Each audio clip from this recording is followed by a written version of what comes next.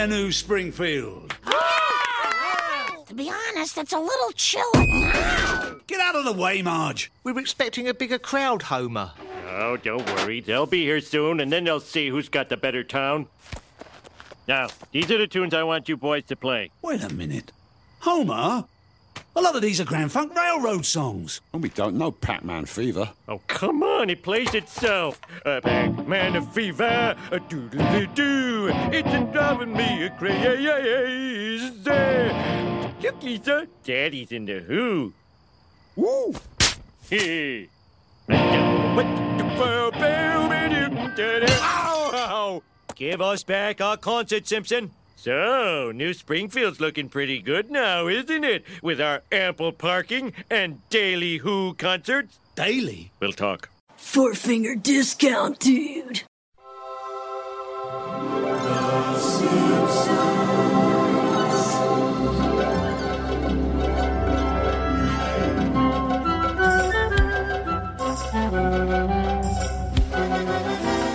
Welcome to Four Finger Discount. This week we are here to review episode 2 of season 12. It's episode BABF20. It's a Tale of Two Springfields. I'm Dando. I am Guy.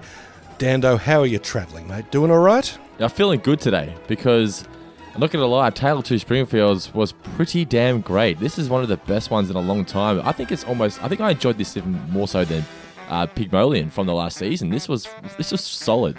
It was definitely solid, and it definitely reminded me of Pygmalion, and just, it just had a lot of gags. It just kept them coming, a lot of good one-liners, a lot of good, and even if they weren't necessarily good one-liners, they were just sort of good character bits. They just felt honest to the characters. I mean, there was a lot of Homer that I liked. We've talked a lot about Arsehole Homer or Jackass Homer, certainly in season 11, and there are bits in here that, I don't know, he's more sort of a lovable grump, or sort of like, not even that, but just, or, I mean, just stuff that I could relate to or understand. I know I really shouldn't relate to or understand Homer all that much, but, I mean, I just love it at the very start when, there's, the badger is in the doghouse. He sees the kids looking and he comes out, television broken. And then, they're trying to tell him it's a badger. Like, badger my ass, probably Millhouse. I just for some reason, that just cracked me up. Yeah. That's this episode I forgot had a couple of really pivotal moments. When I say pivotal, I mean memorable moments. That's one of them. Badger my ass is probably Millhouse, as well as Lenny equals white, Carl equals black. Yeah. Is that right? Is that right? And then he's very sort of trepidatious about us. What do you think, Carl? Yeah. It's really but good, there's also just good.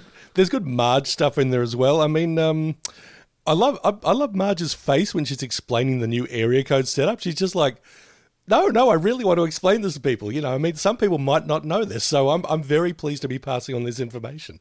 It's funny because the whole area code thing, that is something that happened in Geelong, wasn't it? When we had to add 5 2s at the beginning of our phone number, and people lost their minds. Oh yeah, I mean, God, I remember. I mean, I feel terrible that I'm sort of bringing up all these anecdotes that basically show how ancient I am. First of all, growing up in a house where, you didn't have mobile phones at all. You had a landline and that was it. But, I mean, my first memory of having a phone number, it was a phone number with 5 digits. 5 digits. 5? Yeah, 98403. That was the Davis number. Holy shit. Okay. Yeah. That's when did that end? Because I had 6. I guess I had 6. So it's not that far off 5. Well, I think first it became 984. Yeah, 98403, and then I think they put a 52 in front of it. I think that was in the early 80s. No, it wasn't the early 80s because my number was 721-899 when I was a kid, and whilst I was growing up, so in the mid 90s, it became 52. Oh, okay then. Oh, well, I'm trying to. I guess I've got a blank spot in between, when it was just 98403 and when it was 52 98403. Yeah. But we can't divulge too much into into discussing this episode because for the first time ever, Mr. Davis, we've got a very, very special guest with us. It's only taken us 12 long seasons, but we've finally got a guest reviewer here on the show. Oh, I knew it wouldn't be too long before you get bored of just me. You had to bring a new person into the relationship. Oh, the honeymoon is over. In the Simpsons meme community, this man is known as the Simpsons voice guy. He's been doing the rounds all over the place at the moment. He's one of the best Simpsons impersonators going around at the moment. He's been doing all different media, and he may even have some exciting news in regards to a job on The Simpsons. It is the one and only Mr. Jaden LeBron. How you doing, Mr. Jaden? Zoom. Hey, how are you? Yeah, not too bad. Very excited to have you on the show. I've been trying to get this planned for a couple of weeks now. I mean, the first time you sent that video to our Facebook page would have been probably a month ago now. And I watched it and went, this legitimately has the chance to sort of go somewhere. And I put up on the page and and various other pages put it up, and you've just taken off, man. Congratulations. Thank you very much. One of the interesting things about this year alone is that I never would have thought that being in the confines of my bedroom for so long would actually lead to some success amidst this pandemic. So it's been a really moving experience. So we're here today to talk about A Tale of Two Springfields, Jaden. At the end of the episode, we're going to tag on. We're going to have a big chat with what's going on in your life at the moment. I mean, there's some pretty exciting news, which I'm not sure whether we can divulge into, but we'll get to that towards the end of the episode. But for now, we're here to talk about A Tale of Two Springfields. Jaden, what were your thoughts on it? It's one of the better mid-season episodes, I thought. What season was this? This is season 12, episode 2. Season 12, yeah. That's right. And it's one of the later Schwartzwelder episodes. It's just joke after joke and just so funny. And there are some moments that are just plain controversial, with Homer and the bomb strapped to his chest. That's not something that I would have expected at all from the first 5 or so seasons. But it's right up there with one of those major town controversy episodes like the monorail and the casino, and just one of those episodes that involves all the characters going through a really wacky scenario that would never really exist in real life, and it's a fun one. I'm always a big fan of the episodes that manage to incorporate the entirety of Springfield. Like you mentioned, Marge versus the monorail there. Bart's Comet is another one. And when they do so in a somewhat believable way, but also in a way, like you just said, that would never really exist in the real world. But I just thought this one was able to... It really had that classic era vibe to it. It did. I'm always a sucker for a good town hall meeting. They're always good. Mo and I think maybe Sideshow Mel always throw in a comment or two. We just did Treehouse of Horror 11, and yes, Sideshow Mel does the big "Surely it cannot speak" to the dolphin. So yeah, you're right. That's Sideshow right. Mel does, So Night of the Dolphin. Yes, a fantastic Treehouse of Horror segment. But so you obviously you're 21. 21, is that right? 21, 22? I'm 21. I know I sound like I'm 50, but I'm 21. Wow. This episode would have been sort of the kind of era that you grew up with. How long did it take for you to sort of go back and revisit what people call the classic era?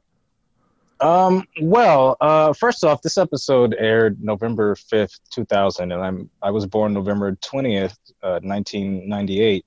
So I wasn't even 2 when this episode aired. But my first exposure to the show in full was a DVD box set that my older brother got us for Christmas one year. I think maybe 2008 or 2009. And it was season 8. And then from there, we got them in a really randomized order. I think the next one we got was 7, and then 6, and then 3, and then 1, and then 4 and 2. And we just sort of watched it in a jumbled way.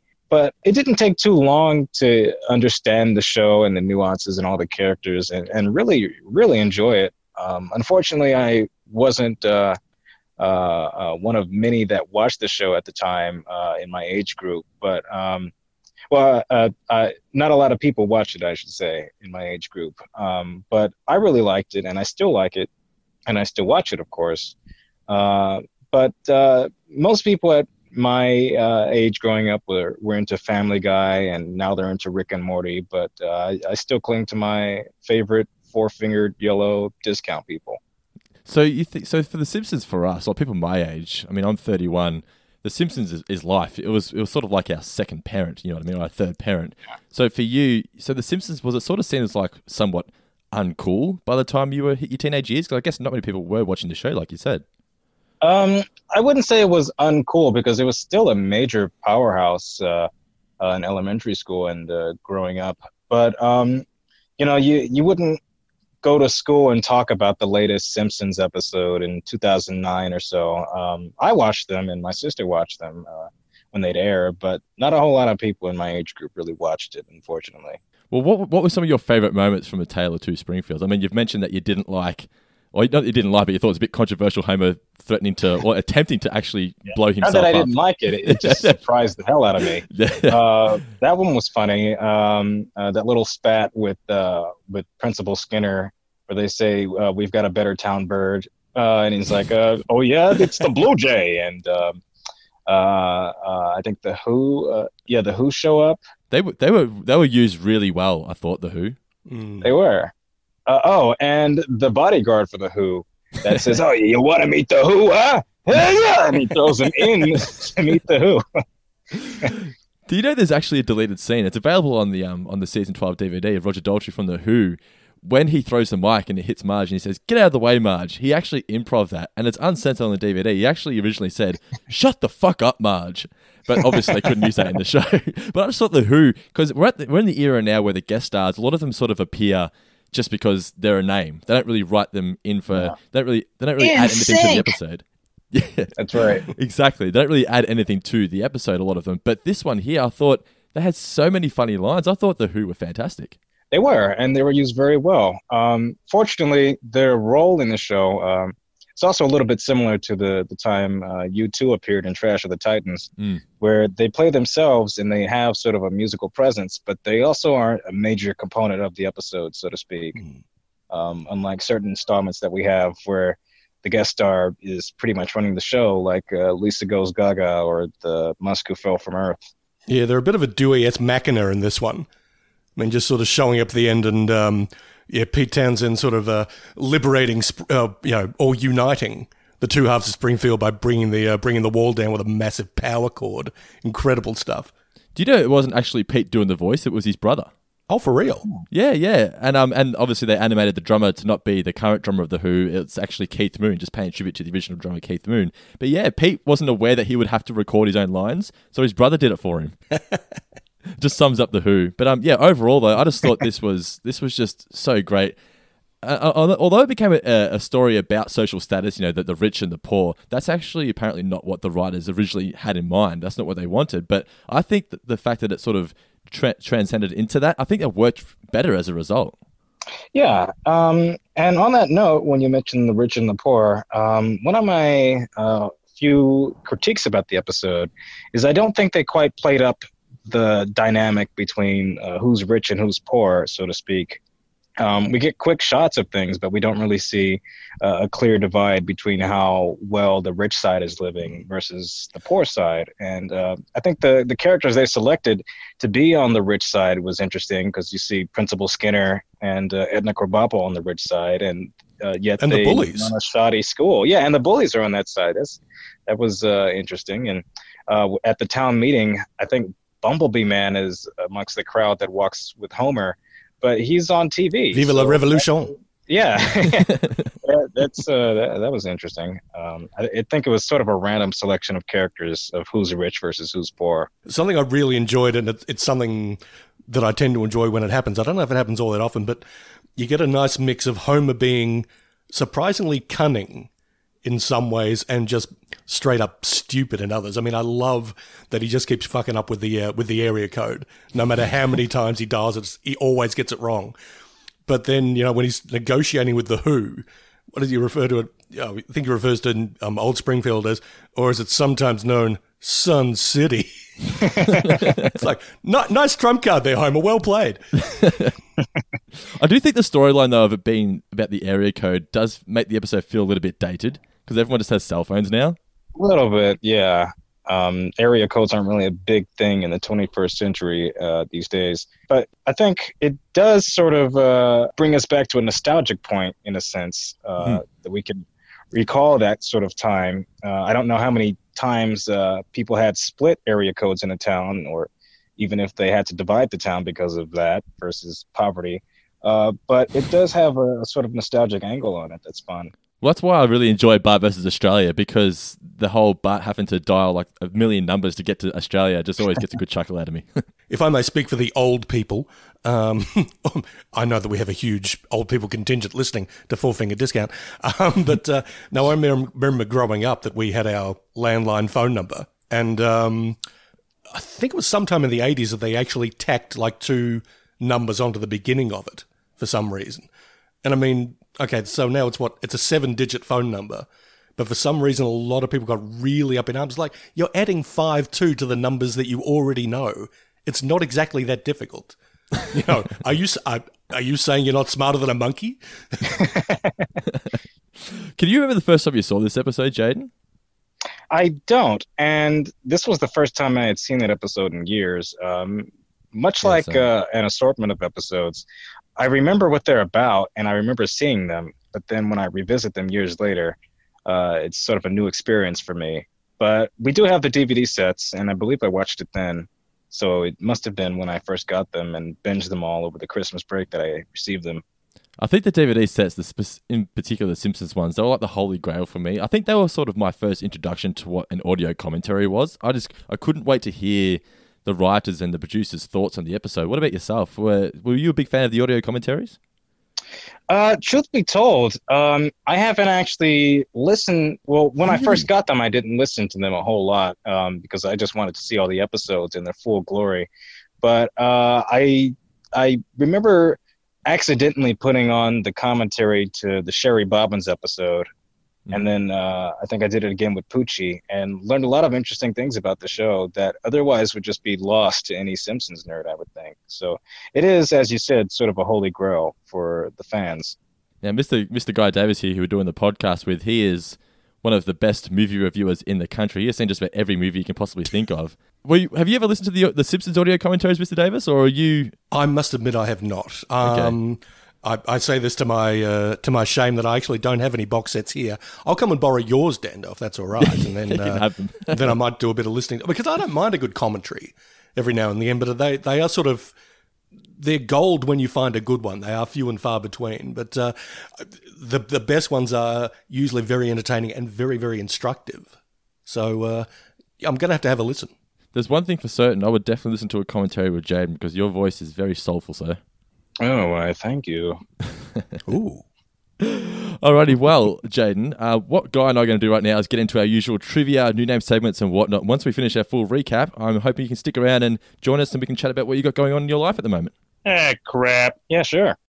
Hey, my favorite. As I mentioned at the start, I mean, a lot of people just got nice little bits in this. I mean, whether it's just, one line as a reaction or whatever. I mean, I love at the town meeting that, they're talking about, oh, yeah, smarter than a monkey, are you? And I think Chief Wiggum says, how big of a monkey? Yeah, how big of a monkey? Plus, a lot of good stuff at that town meeting. I mean, first of all, there's a monocle drop. A monocle drops into a martini. You know how I feel about that. I'm just a huge fan of that. Was it Lindsay Nagle who was sort of chairing the meeting and basically just being very condescending? It was, yeah. So she was sort of trying to push that this is the good thing, what's happening right now, yeah. Always happy when Lindsay Nagle shows up. Yeah, look, I don't think we need to wait until we sort of go into the actual discussion of the episode, but one thing I like to sort of get into the mechanics of the storytelling of The Simpsons. I mean, sometimes you've got an inciting incident, and that'll sort of go through the whole rest of the story. But I mean, the Badger in this, the Badger sort of taking over Santa Little Helper's doghouse and all that kind of business, and ripping Homer's stomach to pieces while miraculously keeping his shirt intact. What am I, a tailor? But once all that happens. That only happens to get Homer to pick up the phone to call animal control and then realizes, oh, wait a minute, now there's new, they messed up the phone numbers. It's going to just ruin everything. The Badger sort of thinks, yeah, we don't need you anymore. You're done now. But then they come back at the end, which was a nice touch. It does, yes. Badger invasion of a reunited Springfield. So, I'm almost hard pressed to think of, I'm not hard pressed to think of specific moments that I like because there are so many of them, but it's very hard picking out a favourite.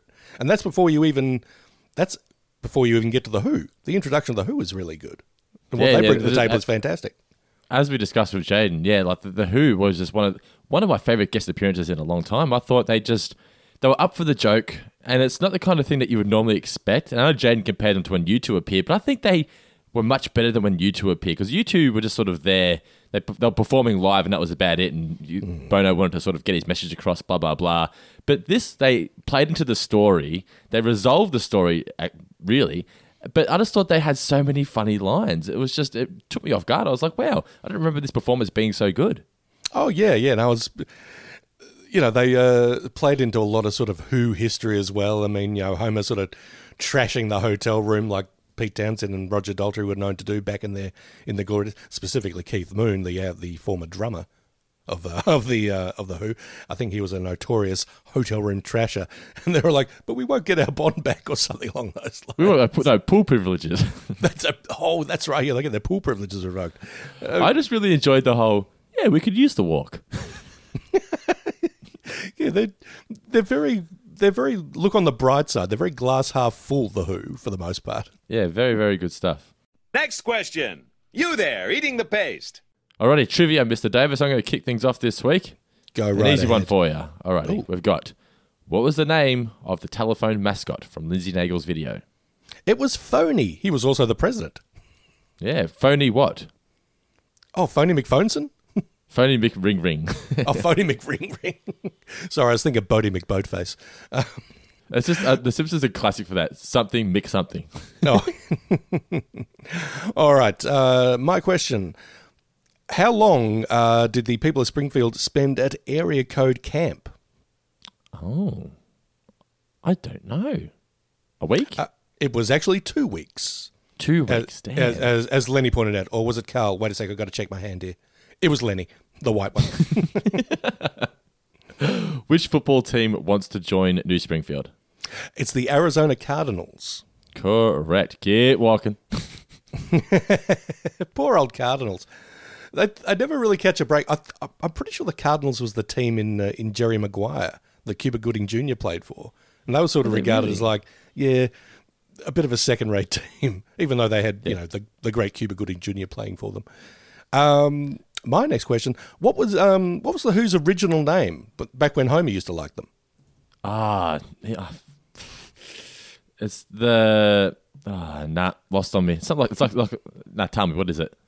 It's the Hillbilly Bugger Boys. I was going to say, it sounds like Hillbillies, doesn't it? Damn it, it was Hillbillies. Yeah. Good stuff, you got me. What was the brand of toilet paper that you cannot beat? It's Henderson's. I really enjoyed that in Marge. Do you have a bathroom I can try and use it? How excited was Marge to use the Henderson's? Have you ever had that when you are just like desperate and you've hit up a servo, or particularly a 7-Eleven? 7-Elevens and convenience stores are not cool about you using their facilities. I have gone to a place before where they wouldn't let me do it unless I bought like a pack of gum or something from the front, like it's for customers only. We were on a road trip somewhere, and it was like this small town. I said, "Oh, it's only for customers only." And I was like, "Oh, please." Like, no, you should buy something. So like, made me go out to the car, get my wallet, and then buy I think it was like a pack of Tic Tacs or something, just so I could use their toilet. Which I had to get the key because I couldn't just run in there and use it. It was one of those ones where you had to get the key off the guy, go around the back, unlock it. It was that kind of deal. Yeah. Oh yeah, and the key is always connected like a hubcap.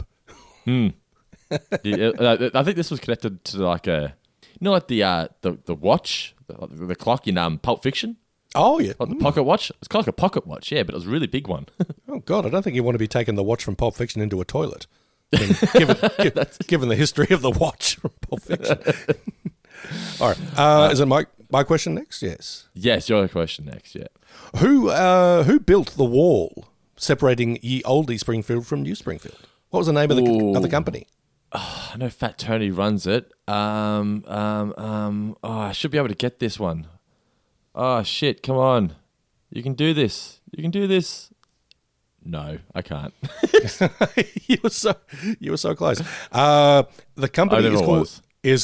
You weren't. But it's Lowball Construction. Lowball Construction, yes. I wonder if they're the same ones that built the ramps at the school that time when Bart was in his wheelchair. Turned the school into basically one big slide fest. Yeah, probably. Yeah. My next question is, what was causing the traffic jam that Bill and Marty were discussing? Oh, Oh, I am completely blanking. And I was really enjoying Bill and Marty. It's because Joan Collins was in town. That's a mattress truck jackknifed or something, didn't it? Yeah, just a mattress on the highway. Oh, just a mattress. They really got into Joan Collins in this episode, didn't they? They really did. And I love the little shout out again during the town meeting. It was like, was it Mo or Krusty who said something about, they try to give us a Joan Collins special or the Joan Collins. Yeah. And then the Joan Collins special. I think it's Groundskeeper Willis. Hey, we're getting it, but good. Yeah.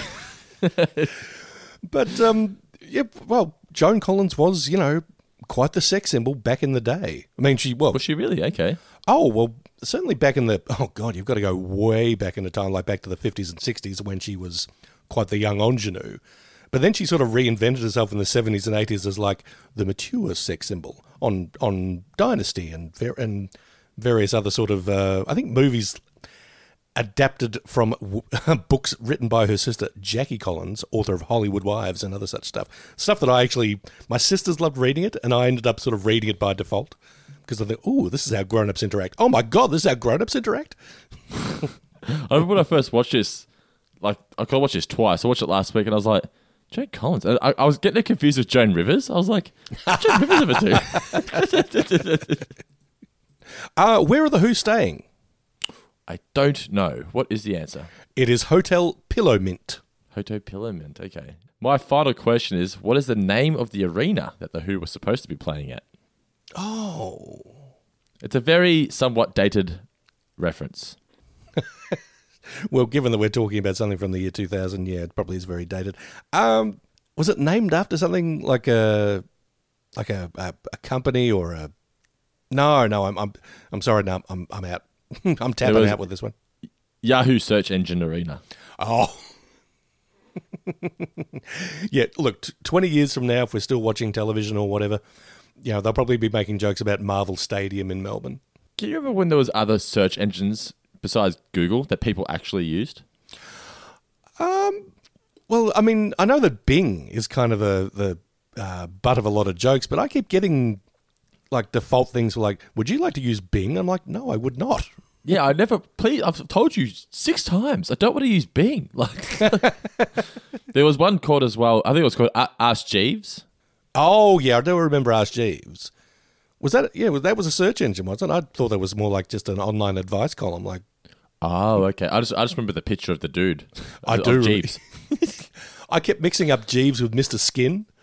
Okay, yeah, easily done. So I was asking Jeeves all the wrong questions. So I have one more question. If you've got one, otherwise we'll move right on. I do have one more question. How many disposable sashes are on Homer's mayoral sash roll? I do know that. It's 50. 50 already? 50 already. He goes through them. From this day forward, your names will be... New names for this week before we get into the Guy Davis New Name Championships for this week.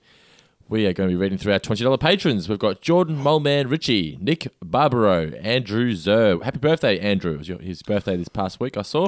Happy birthday. Yeah, happy birthday to you. Christopher Darby, Chris Malion, Will Manthorpe, Ben Smith, Noah Lucas Seawicks, Tom Parton, Matt Thompson, Mark Boston Burgess, Alex Rodriguez, Tom Pickering, Kane Von Nagy, Josh Hedge, Sean Devey, Keith Nedham, Sam Bennett. Now, these next two, Mr. Davis, we need to give a very special shout out to because they've been $20 patrons for since the start of the month, I believe, or maybe even a little bit longer. And for some reason, I just missed their names. So, Timothy Bellison and Brandon Twitchell, we apologize so much for not reading your name out. It's completely my fault. Not Guy Davis's fault at all, but we need to give a double thumbs up to those two guys, Timothy Bellison and Brandon Twitchell. We love them, don't we? We do indeed. And look, Dano's trying to put all the blame on himself, but really, I should have picked him up on this. So we're all at fault here. In fact, look, everyone's at fault. So except those two people. So shout out to those. You are welcome in the $20 patrons pantheon of heroes.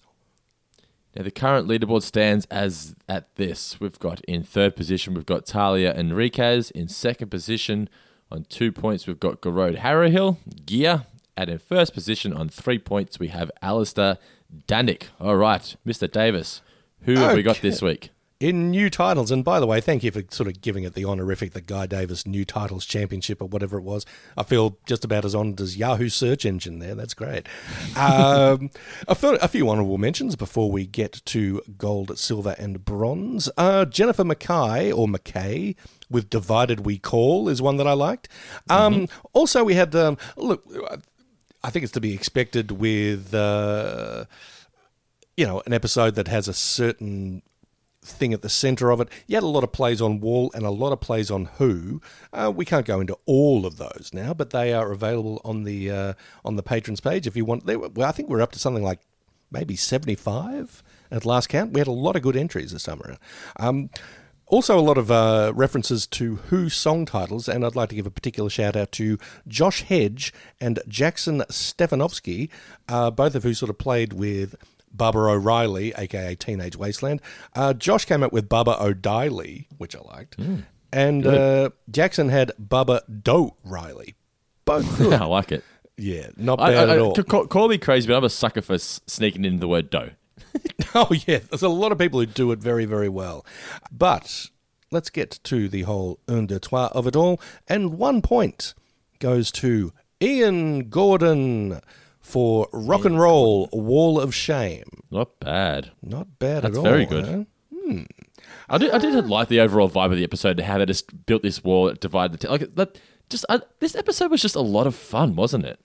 It was, yeah. Look, it's a really silly, heightened concept that also, has had resonance back then, has a little resonance now with talk of building walls and separation and all that kind of stuff. But, it just threw in so many great gags, but it was underpinned by, an interesting and even kind of serious idea. It was just a terrific episode, this one. I was very, very happy with it. So that was Ian Gordon, was it? Ian Gordon with 1 point. Well done. So he's now equal third position with Talia. Okay. 2 points go to Neil Parks. Because he supplied 2 good ones, 2 good alternative titles. No Concert for Old Springfield was one that that's very good. One that I liked. But in relation to the wall that we were just talking about, I think this is a pretty neat one. Legs, Lou and Tony sure build a mean trash wall. It's a very long title, but it's good. I think I prefer the first one, but it's still that second one's quality. Indeed, it's talking about the main idea of the episode, and it's throwing in a Who reference. So, but not even just a Who reference, but playing around with a Who reference. So nice work. Speaking of nice work, who gets 3 points this time around? It's a blazing return to form for D.L. Gorman. DL actually had a few. He had 3, so hence the 3 points. Follow the trend here, people. DL's throwing in a few each time. You need to start throwing in a few. It is, as I've said in the past, a numbers game. We like quality, we like quantity. We love quality and quantity. So that's the way to my heart, folks. Quality and quantity. Extra salt in those chips. Well, that's extra salt and some vinegar. DL came up with, one of them was Who You Gonna Call. So it's got the Who, and it's got, and it's got calls. There we go. I like it. Yeah. Talking about my segregation. Yeah, that's Again, that's pretty good. Bad. But the one that I dug the most, Homer, here's the Who. That's actually very, very... that's worthy of first position. Well done, DL. You just seem to be nailing it out of the ballpark every week. It's almost like not fair to everyone else. He should have his own leaderboard. Or he or she have their own separate leaderboard. Oh, yeah, but I think the likes of Gear or Neil or... there are a few others who are fairly good at this game.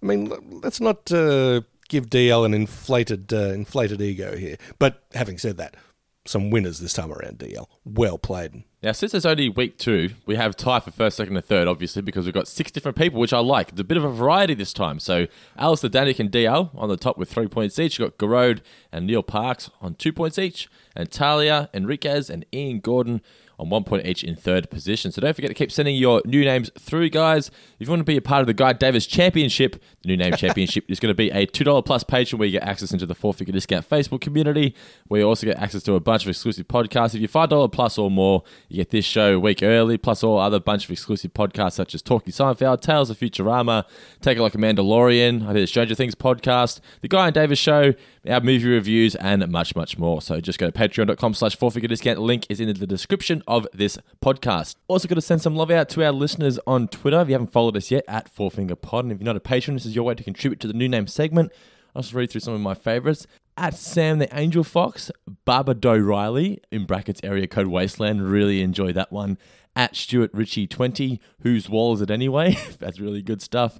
At Lila95, The Good, The Bad, and The Who. At Supernova Dragon, Dark Side of the Dope. At Bryson Beck, I really did appreciate this one. 90Who1 And finally, Dan Thompson 1086 2 Springfields, or How I Learned to Stop Worrying and Love the New Area Codes. Thank you so much, guys, for contributing. Don't forget you can follow us on Twitter at 4fingerpod. And by doing so, you can find the post when I post it at the start of the week and contribute your new name to the segment as well. Now, Mr. Davis, let's get into our review of A Tale of Two Springfields. The original air date was November 5th in the year 2000. The chalkboard gag is I will not plant subliminal messages and has Al Gore. That worked out real well. Yeah. They loved Gore for a while there. And the couch gag was that Bart puts the whoopee cushion underneath Homer. Call me crazy again, but a whoopee cushion gag gets me. I know. When I was a kid, I was a fiend for the whoopee cushion. Loved it. Always doing it to my dad. How did he react to it? Was he all right with it? After the 14th time, he was just had enough. He showed remarkable restraint for, putting up with it more than a dozen times. Good on him. The episode kicks off with Bart attempting to feed the dog, but he realizes that the dog is not in the doghouse. It is a vicious creature, and he sees that it's a badger. Are badgers actually this angry? I've only ever seen them sort of just waddle along, cool and calm. I'm not sure about that. I mean, maybe they're more frightened of us than we are of them. I mean, it might be the case that I feel that way with possums. I'm pretty sure I've said the story on the podcast before about, waking up in the middle of the night and hearing a bit of a rustle and going to the kitchen, finding that a possum has actually made its way into my house. And okay, I'm not going to go over there and pick it up because, it's probably got sharp claws and it's probably rabid or something like that. So you try to, shush it out with a broom or something along those lines, and it's probably more terrified, of me than I am of it. And that may well be the case with badgers, although this badger in the doghouse looked pretty damn fearsome. This is one badger you would not want to mess with, but Bart says, you know what, you got a new housemate, tries to push the dog in, which I thought was kind of out of character for Bart. Bart putting his dog in blatant danger like that, I thought that's a bit silly. It did seem a bit cruel. Yeah. And then he goes to ask Lisa, and so she goes to whatbadgerseat.com. I think I've read on the Wikipedia page that the writers actually made that website after this episode aired. I've heard about that, yeah. And let's Google it right now. Whatbadgerseat.com. Continue. Well, what did they eat? Stoats? Stoats, yeah. Not in a can, though. I feel bad that Bart couldn't even recognise corn. Must you make fun of me? Whatbadgerseat.com. Let's have a look. All right. Clearly they're kind of predator. Well, I mean, a stoat's an animal, so I mean, clearly they're meat eaters. Yeah, they must be. All right. And so if I type whatbadgerseat.com, it changes to fox.com. Oh, as in the network, not the adorable animal. Not the adorable animal that you love to share on social media. The network. So it must be owned by Fox. Yeah, they must still own it. The domain. There you go. I feel like in the mid to late 90s, there were plenty of domains ready to be snatched up that no one just thought to do. Can you imagine how much podcast.com would be worth now? You know what I mean? Oh my God. Or sex.com. That URL would be worth millions. I'm sorry. Sex.com just sounds like the kind of thing you'd type in when you were 15 or 14. Even. Actually, no, even younger. Isn't it your target? Isn't that the porn industry's target demo though? 15 to 21-year-olds. Oh, pretty much. But I'm just imagining, squeaky voiced teen from The Simpsons, Looks like another Saturday night and I ain't got nobody. Time to meet my virtual girlfriend at sex.com. Sex.com. They realise that they eat woodpeckers, so Bart goes to get Todd's woodpecker, planning to feed it to the badger. What kind of pet is a woodpecker? I was going to say, but I feel like it's a random pet, but it's the kind of pet that seems like Todd would want. All God's creatures. We get Bart trying to feed it to the badger. It pecks him on the head. We get the little Woody the Woodpecker laugh, and it flies into the bug catcher. Can you do a Woody Woodpecker laugh? I can't. I'm not even going to attempt it. Why not? Go on, give it a whirl. No. Go on. It's not hard. It's a bit like Krusty. Like, I can't follow that now. that was a bang on Krusty. Well, that was actually Jaden. No, it wasn't. Yeah, that's to say, Jaden's still on the line. Get off the line, Jaden. Television broken? No, there's a badger in there. Badger my ass. It's probably Milhouse. Milhouse!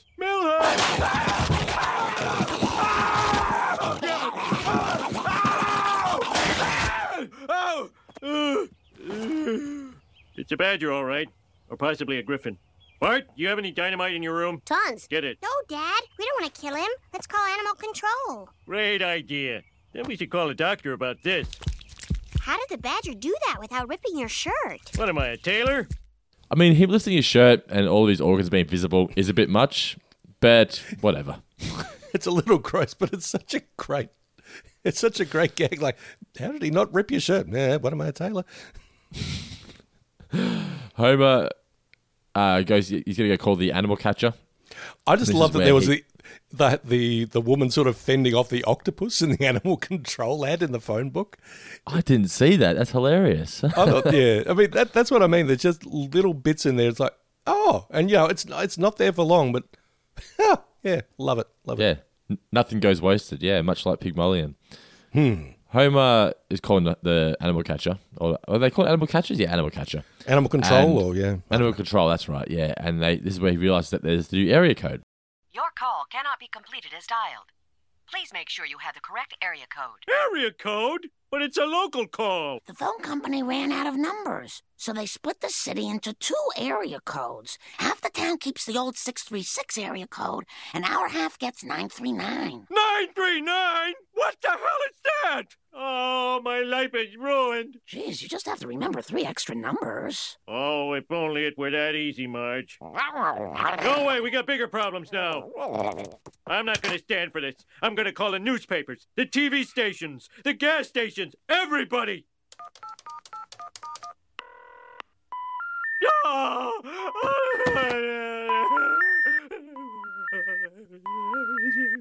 I can understand to an extent why it would be annoying and somewhat shocking. I mean, if you've gone 39 years of your life with a certain phone number or a certain amount of phone numbers, and then you got to add 3 more, you'd be like, come on. Oh, absolutely. I mean, it's sort of muscle memory. Yeah. You know, that you would be dialing a certain number. And yeah, to have to rewire your brain, particularly at this stage of your life, it's like, why? What's the deal with change? Why do you have to change things that are working perfectly good like the way they were? I mean, like Homer, I would probably end up in the fetal position. I mean, how annoying would it be if you had to change your mobile phone number now? Well, I think it would require, me sort of what having to. Do you actually ever dial a mobile phone number anymore?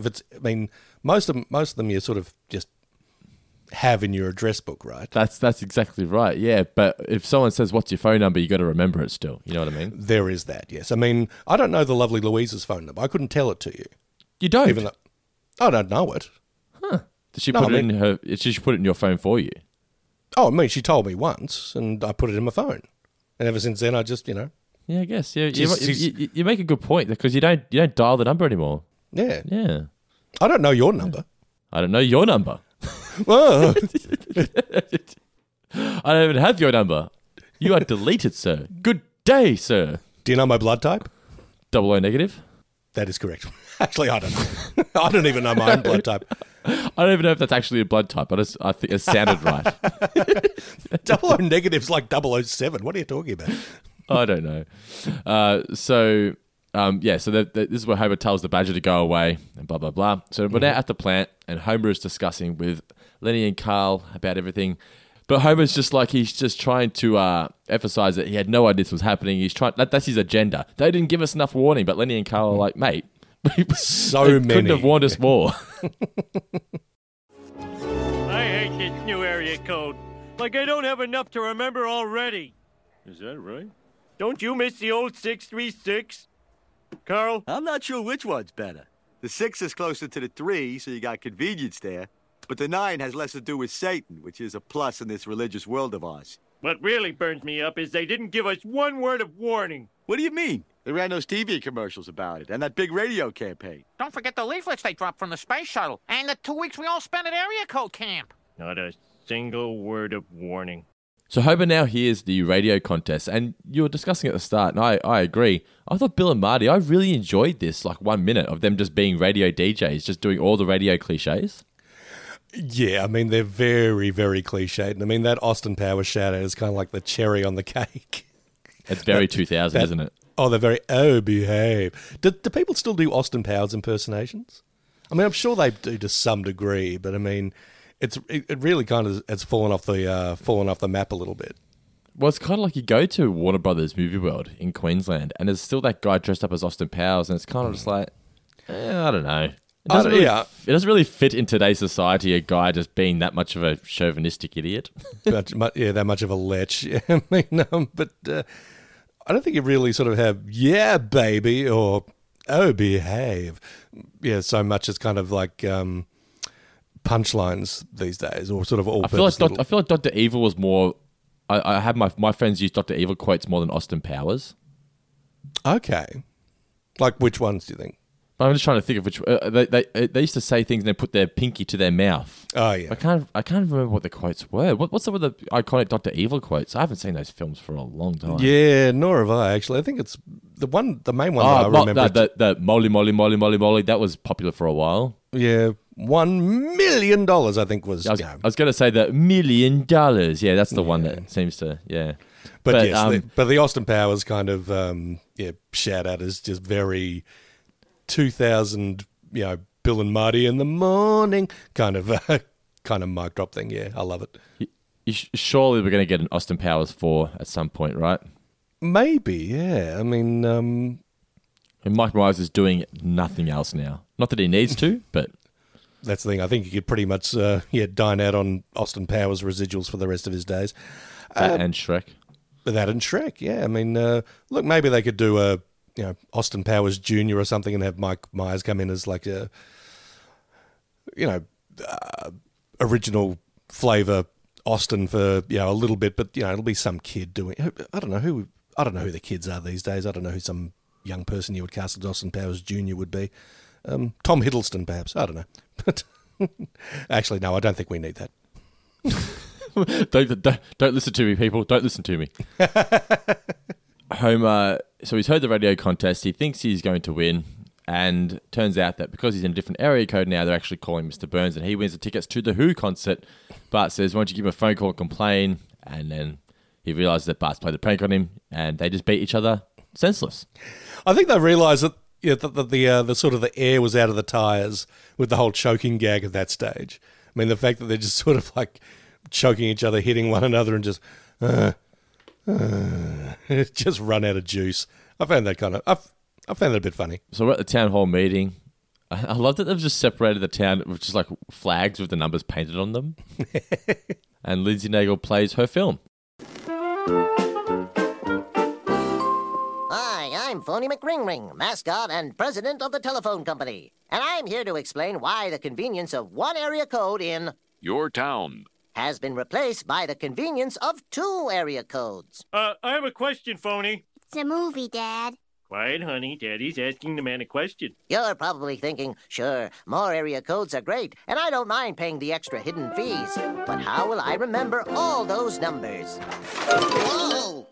Well, scientists have discovered that even monkeys can memorize 10 numbers. Are you stupider than a monkey? How big of a monkey? Of course you're not. I love that Homer has a question for phonemic ring ring.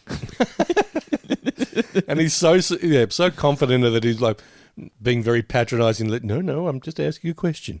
But Homer here, he's going to raise the issue of, he's bringing up the fact that the rich side of town still gets to live the way they were. We have to change, and that's horseshit. Just creating that social diversity, social separation of rich versus the poor. And we get another Joan Collins reference, like we mentioned, the Joan Collins special. I don't know whether I liked, and we'll discuss it with Jaden, Homer willing to kill himself. Well, that wasn't great, but everything else about it was. I did like. Because I did like they referred to himself and the other sort of working class blue collar members of Springfield as Joe 12 packs. Because Joe 6-pack is kind of I don't know if it was a derogatory term, but it was kind of shorthand for the working man for a while there. And of course, Homer's not going to stop at 6; he'd rather have a 12. I accuse the phone company of making that film on purpose.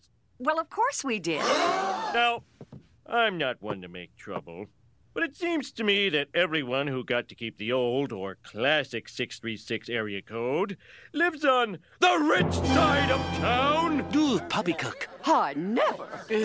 And as usual, we Joe 12-packs get the royal screw job. Homer's right. We're getting the Joan Collins special. We're getting it, but good. Well, I've had it. You rich snobs aren't pushing us around anymore. And what are you pathetic slobs going to do about it? Well, Oh, nice wiring, Bart. Worked on the test corpse. Okay, plan B. Fellow 939ers, I say we break off and form our own city. Let's go! Viva la revolución! Now who's stupid? We come back for commercial, and Homer's painting the new sign. They're going to wait for a new football team and tell them to keep on walking. And Carl suggests maybe you should become the mayor. I thought you would have liked this, the vision of him being on a TV show called The Mayor. I think it's ripping off the title sequence from an old 50s Western called The Rifleman. Then. I'm pretty sure it's a shot-for-shot remake of that. You might want to look it up on YouTube if you're interested in that kind of thing. Old Springfield are revealing their new plaque.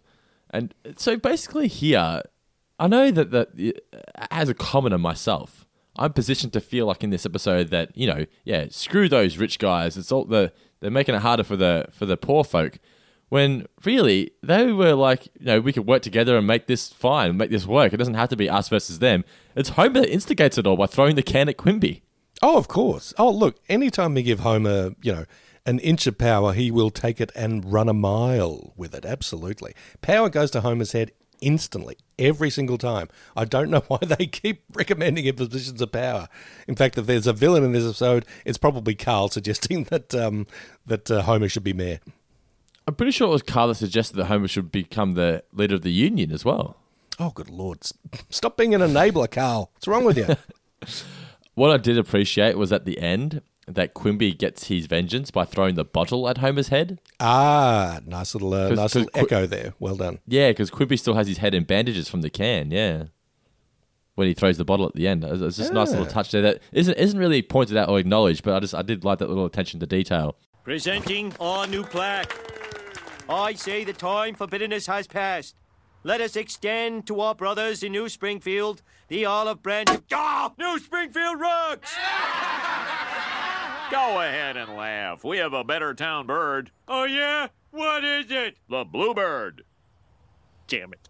We're now at breakfast, and Homer's got his new sash, and Lisa here's pointing out the ridiculousness of the situation, saying we need to, stop doing this. There's no need for it. And Homer says that, your mother and I are only together for our political careers, or for my political career. We get the photographer through the window. We needed that photographer to say, "What a scoop!" I'm sorry. That's I was gonna say it needed something. Yeah, that's what I was gonna say. Yeah, it's one of my all-time favorite, just little Simpsons bits. I still use that to this day. Anytime that someone says something even vaguely kind of newsworthy or exciting, what like, oh, what a scoop! What a scoop! Bart and Milhouse are now playing with their novelty flying disc.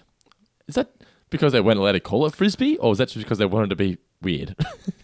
I imagine it's a little bit of both. I'm sure the fine folks at Frisbee probably said, "Oh, you want to use our name, eh? Well, that'll be, so-and-so, such and such amount to license it." Like, okay, well, yeah, we know everyone calls it a Frisbee. Let's just call it a novelty flying disc and maybe take a little dig at Frisbee at the same time.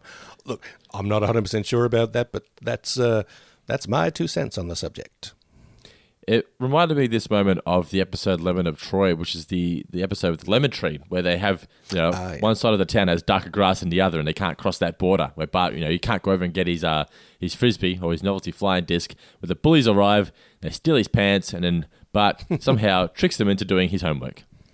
Smooth move, Bart. Well played. We're now at the Quickie Mart, and Marge is there buying some toilet paper.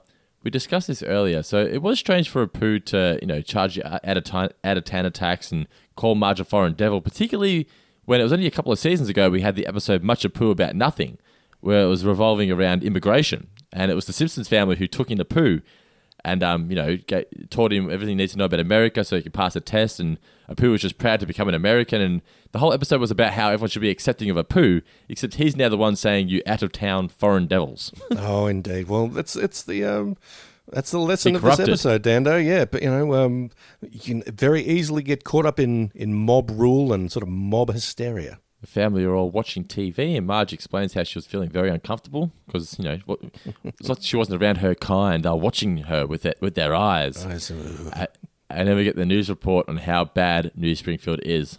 As expected, New Springfield's bold experiment in slob rule is a disaster. Hey, the TV man is talking about us. A study shows their crumbling economy is due to their lazy attitude and shoddy work. How the hell did they find that out? Scientists say they're also less attractive physically. And while we speak in a well-educated manner, they tend to use low-brow expressions like, "Oh yeah," and "Come here a minute." Oh yeah? They think they're better than us, huh? Bart, come here a minute. You come here a minute. Oh yeah? I'm just wondering where that photo of, who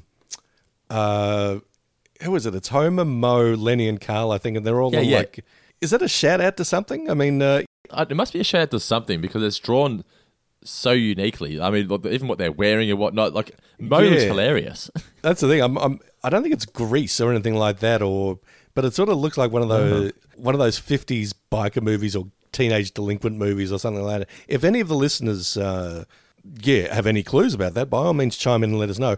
Or, we could look it up on Google or even Bing. Or the Yahoo search engine. So Homer and Bart are now sneaking into the power plant to shut down the electricity for Old Springfield. Very true to character here. So Hibbert's doing the surgery on Krusty. Can't do open heart surgery in the dark. I'll take you up on that wager. Then Professor Frink with Sir Isaac Newton. Only half of him comes through and he kicks him. Now, we get the news report, right? And Brockman is sitting in first of all, he's sitting in a TV studio with no lights, but yet is still somehow able to broadcast the news. Nothing gets past you, does it? But the other thing is they went into the power plant, and all they had to do was flick a switch. Couldn't Burns just go back to the power plant and flick the switch back on? That's for worker bees. That's not for executives. So we get the news report. They mentioned here, so why exactly was Wiggum and everyone dressed as Indians throwing the beer into the river? That's a really good question. I mean, I thought it was sort of a reference to like the Boston Tea Party, bit of American history back in the day, but I could well be wrong. Why they're dressed like Indians? No, I do not know. We get New Springfield draining all of the water from Old Springfield. I love hoping, blood for water! And they discover gold at the bottom of the riverbank. We're slightly richer. Then we get another news report mentioning how with all the money they've got from the gold, they've bought a water factory from France. Now, do you want to know a bit of a fact about Evian water? So first of all, I was watching this scene and went, how is a factory how's a factory going to create water? I mean, it doesn't make sense to me. So it turns out, Evian water, how is it made? It filters through layers of glacial sand on a 15-plus year journey deep in the heart of the mountains. Through this process, Evian is filtered naturally without chemicals, giving it the purity, mineral content, and taste that nature intended. Ooh. So that's what Old Springfield are now drinking. Look, I will admit there was a period where I would go out on a Saturday night, probably drink too much, and then to recuperate on a Sunday, this would be my Sunday night ritual, and this is going way back to the 90s, it would be an evening of watching Beverly Hills 90210 with fish and chips and a bottle of Evian water. Just to sort of Really? to clean out the system. And then I realised this is pretty much tap water. Yeah, I'm paying 12 times as much for it. Oh, God. Man, yeah. you were a 90210 man, were you? For some reason, I really enjoyed it. I mean, maybe I just thought Luke Perry was dreamy, and he was. Do you know I've never, ever seen an episode of Beverly Hills 90210, but the theme music still sends just tingles of nostalgia down my spine whenever I hear it. Because I used to always hear it. I think maybe I used to hear my mum watching it when I was laying in bed, or maybe it was just from the commercials or whatnot. But yeah, the theme music, if you said to me right now, sing the Beverly Hills theme song, I couldn't do it. But as soon as I hear it, I go, oh, that's Beverly Hills. It's a weird thing. Like I don't know it off the top of my head, but the second I hear it, I know exactly what it is. Yeah, it's pretty. Oh, wait a minute. That's the Beverly Hillbillies. Sorry. Oh, I'm so ashamed of myself for doing that. Green Acres is a great show, man. Seriously. I loved it as a kid. Maybe I shouldn't go back and revisit it. With the money made from the gold, old Springfield was able to buy the Evian Water Factory and fly it over here from France. Oh! Thanks, Mayor Simpson. Because of you, we're all taking golden showers. What? 2 weeks in a row now, we've gone from glory holes and golden showers. I think the writers' room are working out some stuff.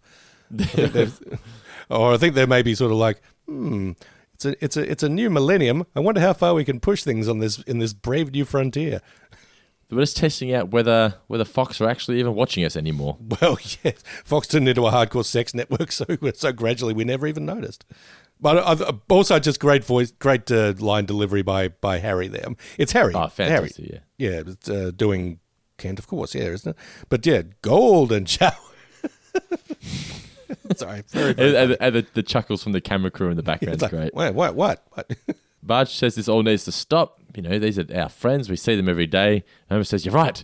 We need to stop being able to see them every day. We need to build a wall. And then we get, obviously, the direct reference. You mean like that one in Berlin? Yeah, we get the guys that built that one. So lowball construction.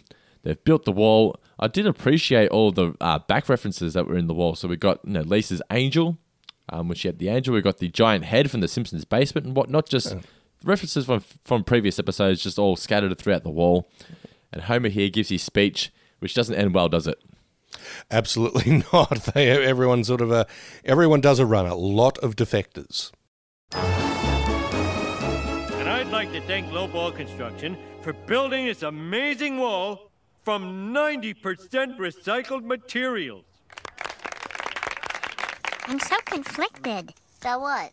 Loyal citizens of New Springfield, you stayed on my side of town despite a total lack of hospitals and schools, and a sewage nightmare that threatens to consume us all. How we get our food? All the roads are blocked. Don't worry. We have plenty of supplies to get through tomorrow. And then a wave of disease should help to... Hey! Stop screaming over the wall! At least wait till I'm through talking.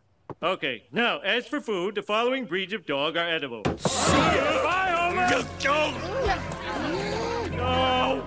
Can't believe all those rats fled my town. Guess it's just us and the tumbleweeds. Oh! So we come back and the Simpsons are the only ones left in New Springfield. Homer punches the butcher's window to get some meat and then punches the medical window to get some bandages. Now, here's the thing. You're someone who's always pointing out sort of lapses in logic or whatever. Everyone's left because, they're talking about, we're going to have to eat our edible dogs or whatever. Meanwhile, Homer punches in the butcher's window and gets a very nice string of sausages. It looked like there was plenty of meat in the butcher shop. I thought he said there was enough food to last them a day. Okay, we'll allow it. I mean, you're right. You're probably right, but I'm pretty sure he said we had enough food to last us a day or something along those lines. There is one big logic hole that we'll get to later in the episode that is kind of just like, but we'll get to that in a moment. So, so he's punched the windows, as you said, and they see the poster for The Who, and Bart suggests maybe we should get The Who to try and play here in New Springfield. Homer says, we'll get some liquid persuasion. They go to the hotel. I thought the security guard here was just so great, wasn't he? He was indeed, but I was a little curious as to why Springfield has a shop that's just chloroform. It's Springfield. Who needs that much chloroform? That's Springfield. Okay. Have you been watching this show for 12 seasons? Yeah, that's true. Good point. But I mean, if there was just a shop that was just called chloroform and that's all it had there, you'd be somewhat suspicious. Just a little. Not even Geelong has a shop that's just chloroform. Can I help you? Dad, the chloroform. Huh? All right. I'll give you this bottle of chloroform if you'll take us to the Who. No. Oh, so you want to see the Who, huh? Well, I'll take you to the Who. Here's your Who. I thought we fired that guard. Oh, yeah, right. I got fired by the Who. Whatever you say, pal. Wacko. Wow, the Who. Woo! Rock and roll! What the hell are you doing? Duh. Trash in the hotel room. But we promised the desk clerk we'd be good. Yeah, we don't want to lose our pool privileges. Whatever. The point is, I'm Homer Simpson. The mayor of New Springfield? That's right. The crazy mayor of New Springfield? That's right. And I implore you to move your concert to our town. Don't play Old Springfield. Or, as it is sometimes known, Sun City. But we had a handshake agreement with a concert promoter. And that's a sacred bond. Sacred bond. Come on. What happened to the angry, defiant Who of my generation? Won't get fooled again, and Mama's got a squeeze box. We know our songs, Homer. But those old Springfield squares are just gonna make you cut your hair, turn down your music, and wear frilly shirts like Keith Partridge. Keith Partridge? Who huddle? We'll do it. Yeah.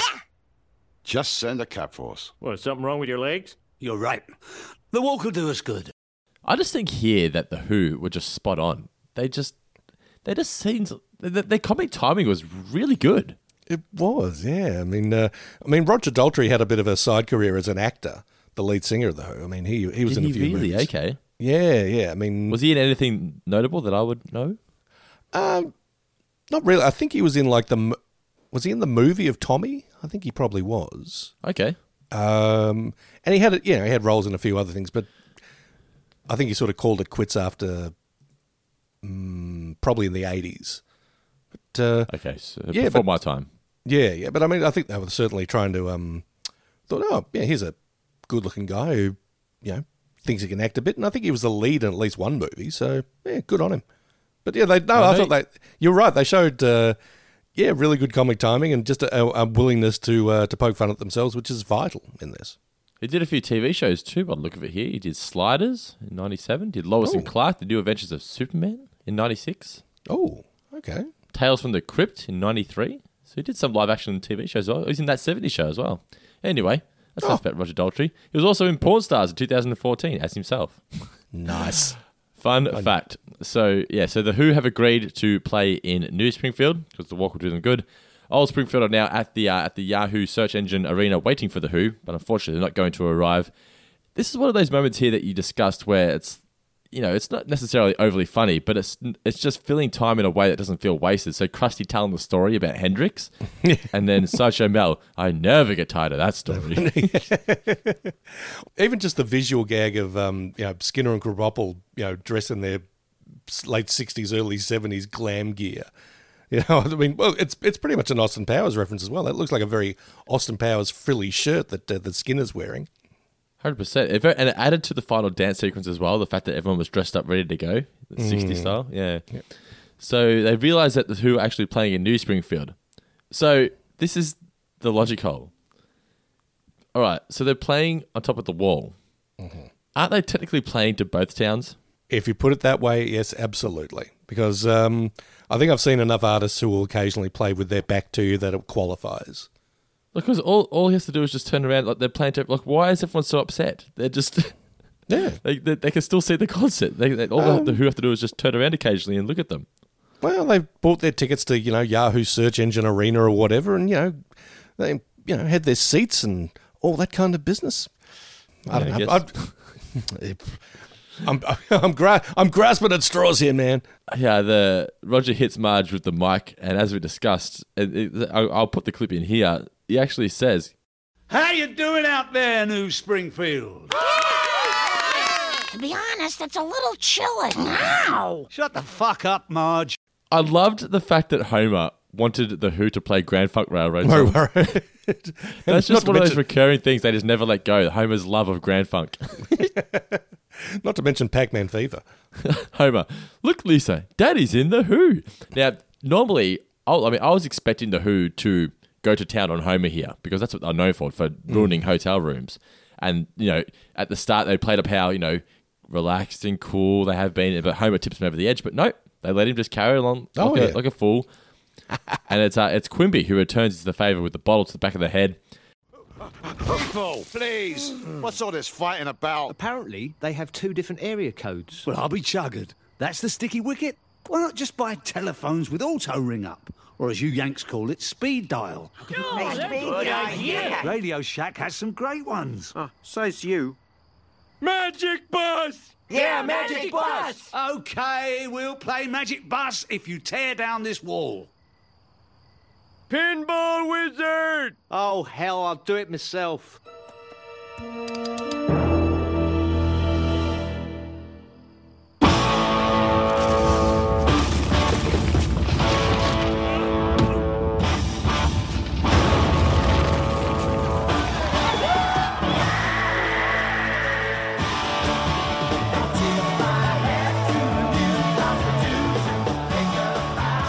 Well, Marge, looks like your insane experiment is over. My experiment? You're the one who came up with this whole idea.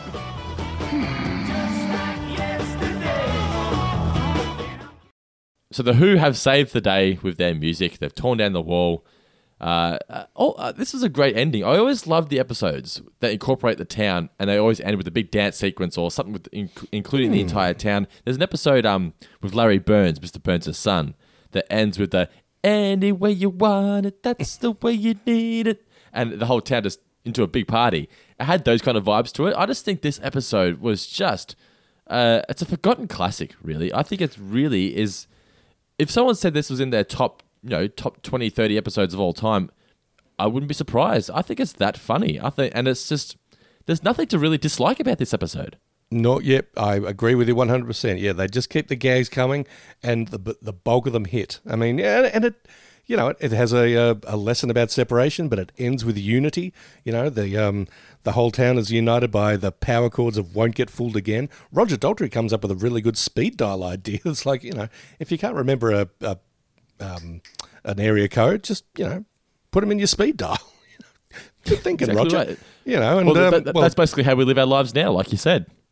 Roger Daltrey, fortune teller, prophet of the future, and of course, being Springfield can never end on a wholly stable and satisfactory note. So of course there is going to be a badger invasion. What did we learn, Palmer?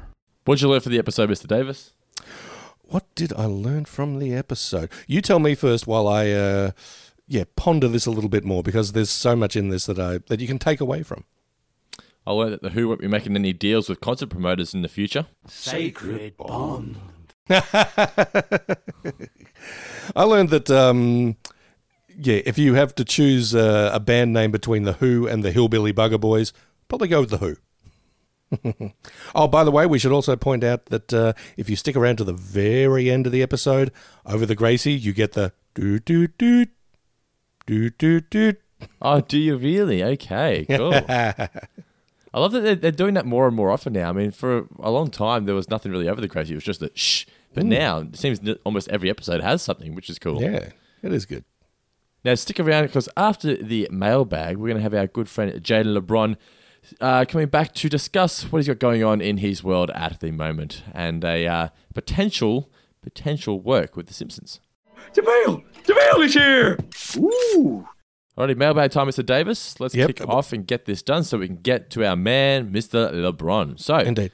So, first question here from our patron, Mr. Jonathan Rossi. He says, if you became the mayor of your town, what band would you choose to have daily concerts? Why? What set list would you create for them? Well, I don't know if I've mentioned this in the past, but when the lovely Louise and I were courting, one of the things that we bonded over was our appreciation of the great 70s band Steely Dan. So I think it's a pretty much a given that if I was running Geelong, I would get Steely Dan to play daily concerts. I think they've got a wide and varied enough songbook that every day would be something new and interesting. Plus, it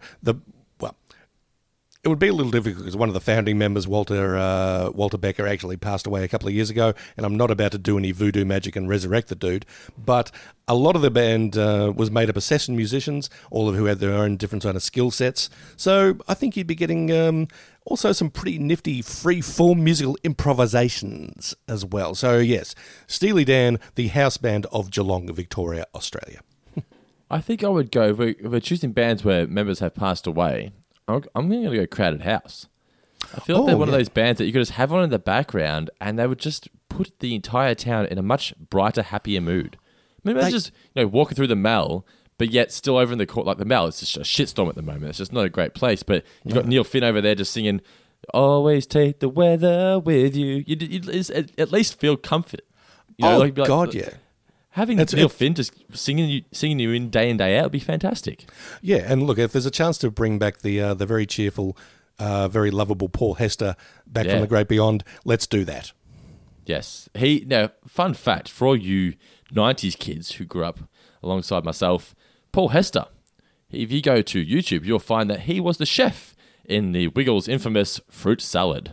Oh, anyone with a kid would know this. Alrighty, next question and final question before we get to Jaden. It comes from Mr. Kenny Gadd. He says, what small change has caused you the most inconvenience over reaction? What small change? Small change? Let me tell you, Kenny G. What'd you say, a baby? Kenny G, my answer is not as life-changing or life-altering as Dando's, but I'll tell you something.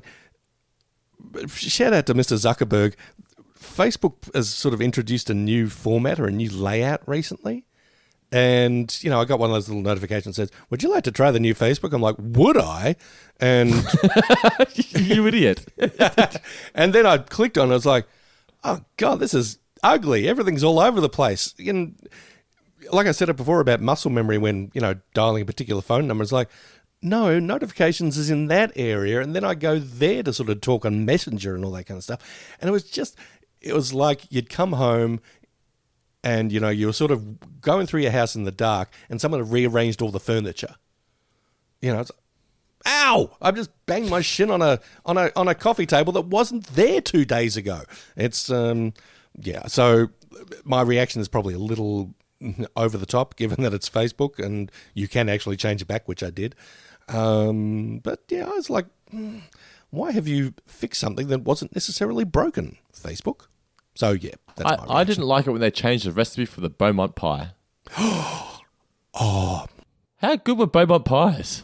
Beaumont pies were the fucking best. Just a little. And they ruined it. They did. Beautiful spicy meat, just a little dash of black pepper, just enough to go, oh yeah, I'm into a pie here. Oh God, Beaumont's pies were so good, and they ruined it.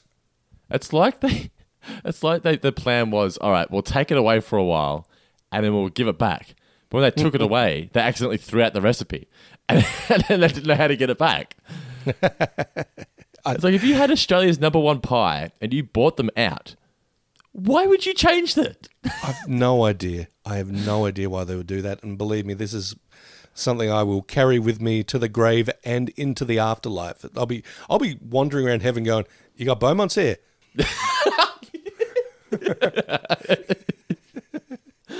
Oh, man, can you imagine if they somehow rediscovered the actual recipe of Beaumont pie? Like, it would actually be life-changing for me.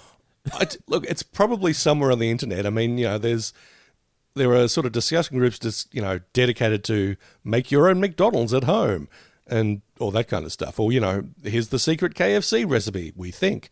So I'm pretty sure that, some industrious Geelong person is probably going, yeah, I'm going to try and recreate the Beaumont's pie formula. And look, they'll probably eventually do it. By the time they do it, all my teeth will have fallen out and I'll be just like, what's your pie? And, so it'll be too late, but still, the next generation of people will be able to enjoy pies, Beaumont's pies. Alrighty, guys. Right now, coming up is our chat with the one and only Jaden LeBron. Mr. LeBron is back. Sorry for keeping you waiting, sir. What were you doing for the past 45 minutes? I don't know. On the can, some waffles and Moon butter. waffles? Yeah. Oh, baby toilet waffles. So, we were touching on it earlier on that you've got some pretty exciting things going on at the moment. Are we allowed to discuss, or is it still hush-hush? Yeah, we can talk about it a little bit. Okay, cool. So you've told me some things, but I won't say it here in case we're not allowed to say that. But we all know you've been in touch with the show. You know, Harry spoke to you on Twitter, and some people. He didn't speak to me. He made the joke at my expense, but it was all in fun, I guess. Oh yes. He acknowledged your existence. That's one thing. Yeah, that's something. And a senator from Texas, Ted Cruz. I don't know how well known he is over there, but he's not very popular here. He retweeted. He's a Zodiac killer, right? Yeah, that's him.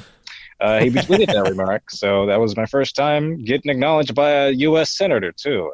Not really how I thought it would happen, but it happened. So there we go. Honestly, his impressions were straight garbage. They were terrible. All due respect to the elected official from the great state of wherever, but no good. Don't give up your day job. I mean, he can do that too. He can give up all he wants. Oh yeah, please do that. That'd be great. Also.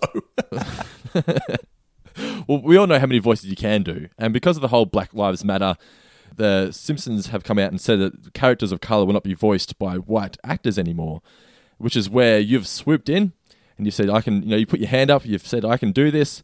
And are we allowed to discuss, what can we discuss? You tell us what we're allowed to discuss, what's been happening recently. Well, with yourself. I can tell you this. First of all, when that announcement was made, it was 15 minutes after Family Guy made the announcement that Mike Henry wouldn't be doing Cleveland Brown. And I thought at the time, okay, I could put out some Cleveland Brown videos and maybe I could get noticed that way. And then 15 minutes later, The Simpsons, and I thought, yeah, these guys are the top dogs here, and this is where I should be. So I put out my first audition, and I say audition with air quotes, although you can't see it, but it was just a video of me doing 4 voices of prominent black characters on the show. And it was Dr. Hibbert, Carl, Lou, and Judge Schneider. And it was about a minute long, and it got shared a bunch, and it was circulated throughout the producers of the show, and they caught on and messaged me. So after that, I put out a video of, I think, 33 characters, both white and black, of popular Simpsons characters, and I did Homer and Burns and Smithers and all sorts of other characters, along with the ones I auditioned for. And that got, I think it's at 50,000 views or so on my private Facebook, and it was just shared a whole bunch. And then I did another one. Then I started making up my own scenes as the characters, and I'm currently working on one with Carl and Lenny recreating a scene from Pulp Fiction. And after that, I'm going to do a scene from Joker as Krusty the Clown and Kent. But it's just been a massive explosion of attention, and something that I honestly wasn't ready for. And BBC got in contact with me one day, and they had an interview, and that dropped the same day that I had been asked to try out for the characters. And it was just a sudden rush of euphoria, and it's been great. I mean, how long have you known you've been able to do these voices? Was it just something you sort of you heard the announcement and went, I'm going to try and do these? Or have you, because you've obviously got the talent for it. Is it something you've been doing over the years at parties for your friends, and now it's actually something that could turn into a job? I've done voices for my friends as long as I can remember, but I had never really took the time to perfect these characters. In 2015 or so, when Harry Shearer first retired from the show temporarily, I did a video reading as his characters. And I think I was about 16 years old and my voice hadn't developed yet. So, when he sort of talked like that, and when Ned Flanders sort of just talked like, and it was just really terrible. And then I didn't record myself doing Simpsons voices until the announcement that The Simpsons had been recasting.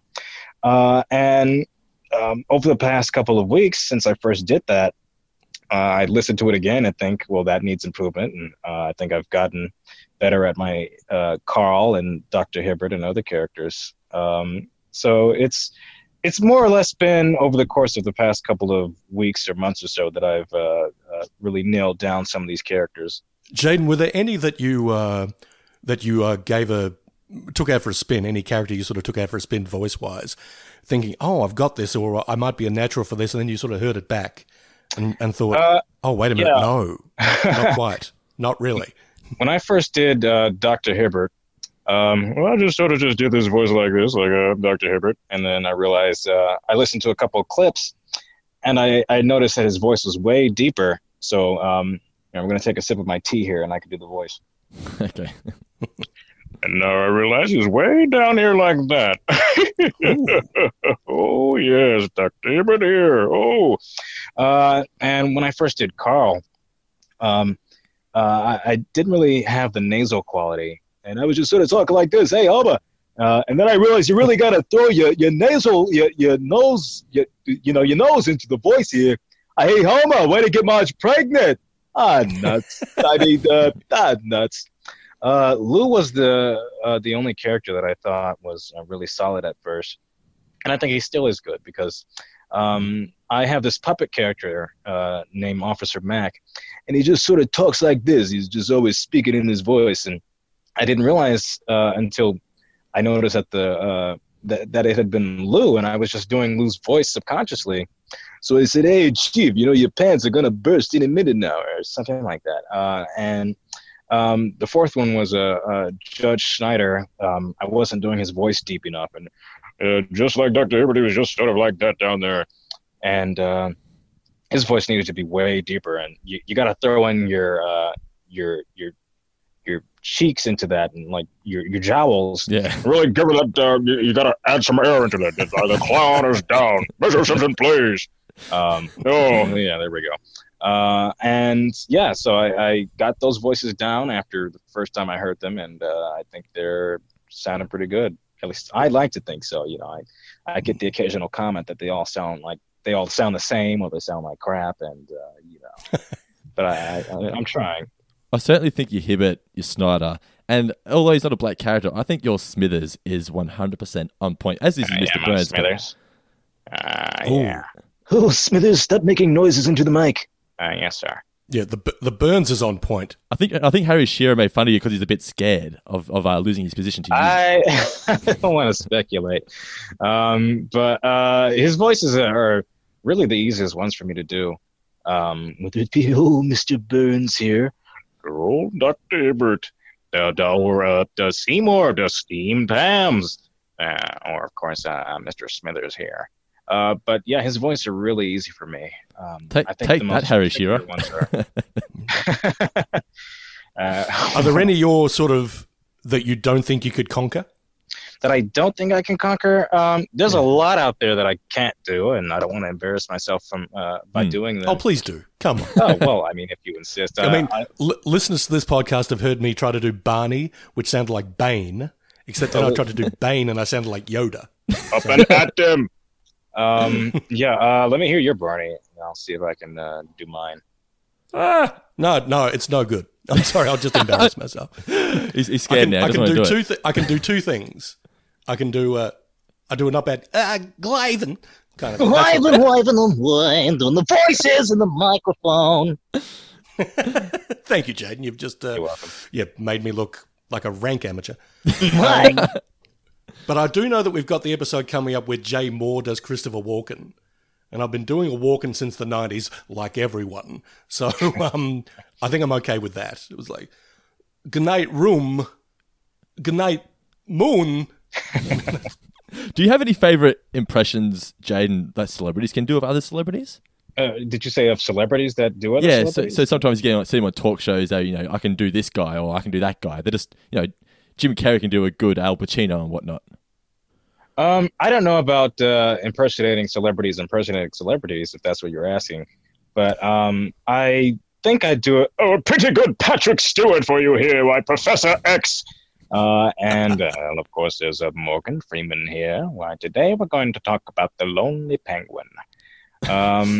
But there's a lot of celebrities I honestly can't remember, but those are 2 for you there, so I'll give you that. I feel like you can do Phil Hartman's characters very well. Hi, I'm Troy McClure, and Lionel Hutz, attorney of law. I say there's nothing on earth like a genuine, bona fide, electrified 6-card monorail. What I say? Ooh, monorail. Yeah, I'm all right. But, Robin Williams. Oh, that's probably going to be offensive to somebody, but that's another one there. But yeah, the McClure characters are actually, the Hardman characters are actually some of the easier ones for me to do as well. I don't know how I found out I could do those voices, but hi, I'm Troy McClure. It's just so fun to say. It's one of those things where I feel like if you said that at any party, you would instantly be the most popular person in the room. I mean, if they're into Simpsons, maybe, but I don't know if that's really my demographic these days. But hi, can I buy you a drink? You may remember me from that corner over there and behind those bushes. Jaden is never leaving a party alone again.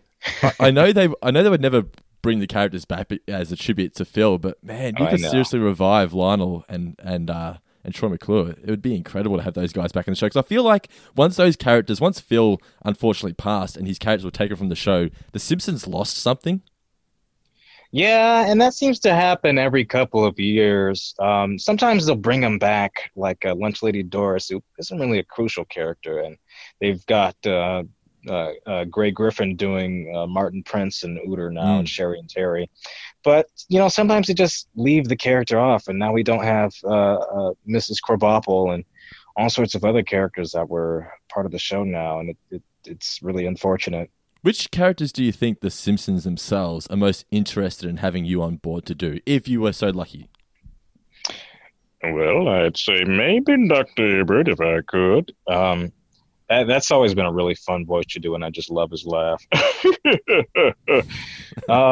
But I honestly don't know, because they likely aren't going to be recasting the main actors. But I will tell you this.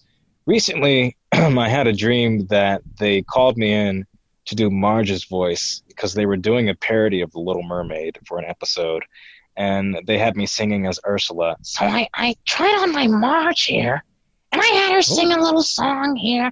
And, if I could do Marge, that'd be fun. But I'm not going to do that, and I'm not going to try for that because she should be voiced by a woman. But yeah, Marge is fun. I feel like you sounded more like Marge than what Julie does these days. Because, Marge's voice, it just sounds like one of those voices that's really hard on the vocal cords. And her vocal cords... you listen here, young man. Yeah, it's not an easy voice to do for sure. And, of course, after 31 years, it's not going to be very easy. No, not at all. So, what does the future hold for you, do you think, in regards to The Simpsons? Are you quietly optimistic, or...? I am. And I don't want to speculate, and I really hate to place things as though it's inevitable, because honestly, I have no idea how many other actors applied for it. I have no idea when it's actually going to start, because they've got a new season around the corner. So I don't know if I were to get it, would I be dubbing over the episodes that they finished? Would I be dubbing over new episodes with the actors still be doing the characters for the first half and then switch it on for the second half? It's just it's a long process, and they've told me that it's going to be a long process. But I'm optimistic, and I heard good things. That's all I'll say. And again, I don't want to speculate, but yeah, of course not. You don't want to ruin your luck anyway. Jinx yourself. But the thing of it is, Jaden, given the sort of state of play in the world right now, given the state of the entertainment industry, I think there's probably going to be a lot more demand for voice actors and probably a lot more animation stuff going into production than live action. And given the facility and the aptitude that you've shown for Simpsons voices, I imagine that could extend to just about anything. That's right. I think we're all probably going to end up working for you, dude. That's essentially what I'm saying. So, I have no ideas for my own cartoon, but I think in my Twitter bio it says I'd like to be every cartoon character ever, and ultimately I would like to work on as many cartoons as I can before I pass on. Hopefully, when I'm very old. It's bad to say you're 21, dude. You've got a little while ahead of you. I hope so. Yeah. I've only done one cartoon so far, and I've auditioned for two major ones, one being The Simpsons. What's the other one? Are we allowed to discuss, or? We'll wait until that plays out and see where it goes. Okay, then. Yeah. Keep your ears pricked, everybody. big news happening for Jade and LeBron. Also, I mean, it's been mentioned that you're a puppeteer as well. Is that something you still like to pursue, or do you want to sort of put that aside now and just focus on voice acting? Well, because of this pandemic, there isn't going to be a whole lot of major puppetry work going on because the job itself requires you to be very, very close to other people. And that's not really something you can do in a mask and in a group at this point. But I make my own content every now and then. I did a video where I played 40-something characters, I think. All of them had to be joined together via green screen so that I could produce a crowd shot. But in terms of working with other people, it doesn't seem likely at this point. I would like to, if I can here and there, maybe do a commercial or a show or something. But I think voiceover for now is probably the most convenient and safest occupation to undertake. Especially since you can work from home. Yeah. And, you can make puppet stuff from home, but it's different from, major puppet studios and working with other actors, Being only 21, I mean, I'm 31. I was huge, massive fan of the Muppets growing up. Were you a Muppets fan, or was that sort of pre-you? Yeah. In fact, across from me is 3 shelves filled with several hundred pieces of Muppet merchandise. Oh, fantastic! Yeah, okay. But what inspired you in regards to the Muppets? Like, what inspired you from the Muppets? I mean, Henson just as a whole is just an absolute genius. But one of the things from one of his pieces of work that I feel never really gets enough credit is a show that's actually coming to Disney Plus soon is Dinosaurs. Were you ever a fan of the show Dinosaurs? Yes. Sometime in the middle of, I think, maybe June or so, I binged the first 2 seasons and then quickly ordered figures of the characters that are on my dresser right now.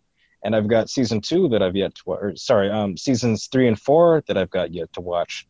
And that's a great show, which utilizes costume works and animatronics, sort of like the Ninja Turtles, in a really innovative way for the time. There's never been a show like Dinosaurs up until that point. And you actually worked on the Happy Time Murders with Brian Henson, yes? I did, yeah. That was my first and currently only movie. Where Hollywood isn't really making stuff right now, especially puppet stuff. But yeah, 2017 or so. Yeah, 2017. In fact, coming up soon will be the 2-year anniversary of the release of that movie. But 2017, they brought me on board as a core puppeteer, and I worked about a month and a half on it, doing all sorts of background characters and miscellaneous and assisting other characters, and got to work alongside Elizabeth Banks and Maya Rudolph and Melissa McCarthy and Leslie David Baker and other people that are more local here, locally popular, but still really entertaining and fun people, and a host of puppeteers that I have been watching for years growing up from the Henson Company that I got to work alongside for the very first time. It just seems like it'd be such a great family to be a part of, the Henson Company, as well as The Simpsons. Whenever we've spoken to somebody who's worked on The Simpsons, you can tell they really appreciate and love their jobs, and they're just one big family. And I think that really comes through, and it's really positive knowing, as a fan of the show, that they enjoy working on the show just as much as you enjoy watching it. Yeah, they've been around for, 32 years now, and that really shows, it really speaks to just how much they love what they do and the characters that they've created, and very much so each other. All right, well, we won't hold you any longer, Mr. LeBron. Thank you so much for joining us today. It's been a pleasure talking to you. Now, do you want to plug any of your social media or anything you'd like the listeners to know about yourself before we let you go? You can just look me up on Instagram and follow me there. My handle is really just my name. You can just look up Jaden LeBron. I'm interestingly enough, I'm the only person that has this name, so it's not very hard to find me. And I'm on YouTube with the same name if you want to follow up on some Simpsons stuff that I post here and there. And I guess that's sort of it. And I've got Twitter with the same name as well, just Jaden LeBron, and you'll see me with my smiling face. Alrighty, it certainly is a smiling face, that's for sure. Well, thank you so much, mate. It's been an absolute pleasure talking to you, and all the best for the future of your work on The Simpsons, if it does happen. All right, Mr. Davis. Mr. LeBron, he is one hell of a man, isn't he? He is indeed. Oh, look, I think we'll be hearing a lot more from Jane LeBron in various tones, accents, and sounds. Yeah, wonderful voice work from that man. Alrighty, guys, thank you for listening to our review of A Tale of Two Springfields. Hope you enjoyed it. Next week, we're going to be reviewing an episode that stars the love of my life. Do you know who that is, Mr. Davis? Nicola Dando? The former love of my life. I know that Drew Barrymore is indeed showing up. Yes, Insane Clown Poppy. Now, I think I've watched this episode once in my entire life, maybe twice. Well, I can't remember too much about it besides the fact that Drew Barrymore is Krusty's kid. So I'm looking forward to getting stuck in and reviewing it. Let's just see if the episode won any awards. Insane Clown Poppy. It doesn't look like it, but it stars Drew Barrymore. That's all that matters to me. So next week, Insane Clown Poppy. Don't forget to rate and review us in the iTunes store if you do enjoy the show. Do appreciate everyone who has taken the time to do so already. If you want to support the show and get access to a bunch of exclusive content, just go to patreon.com/4fingerdiscount. I'll chuck the link in the description of this podcast where you get access into the 4-Figure Discount Facebook community. It is well worth your time. We get in there every day and we have banter with our lovable, lovely patrons in there. But for now, Mr. Davis, any final words for the listeners? Oh, behave. Shh.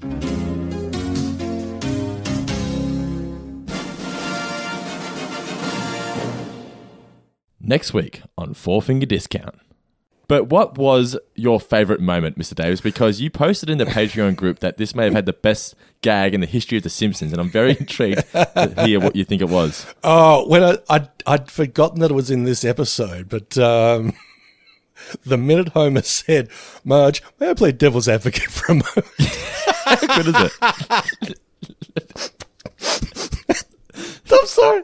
Oh, that's just marvelous.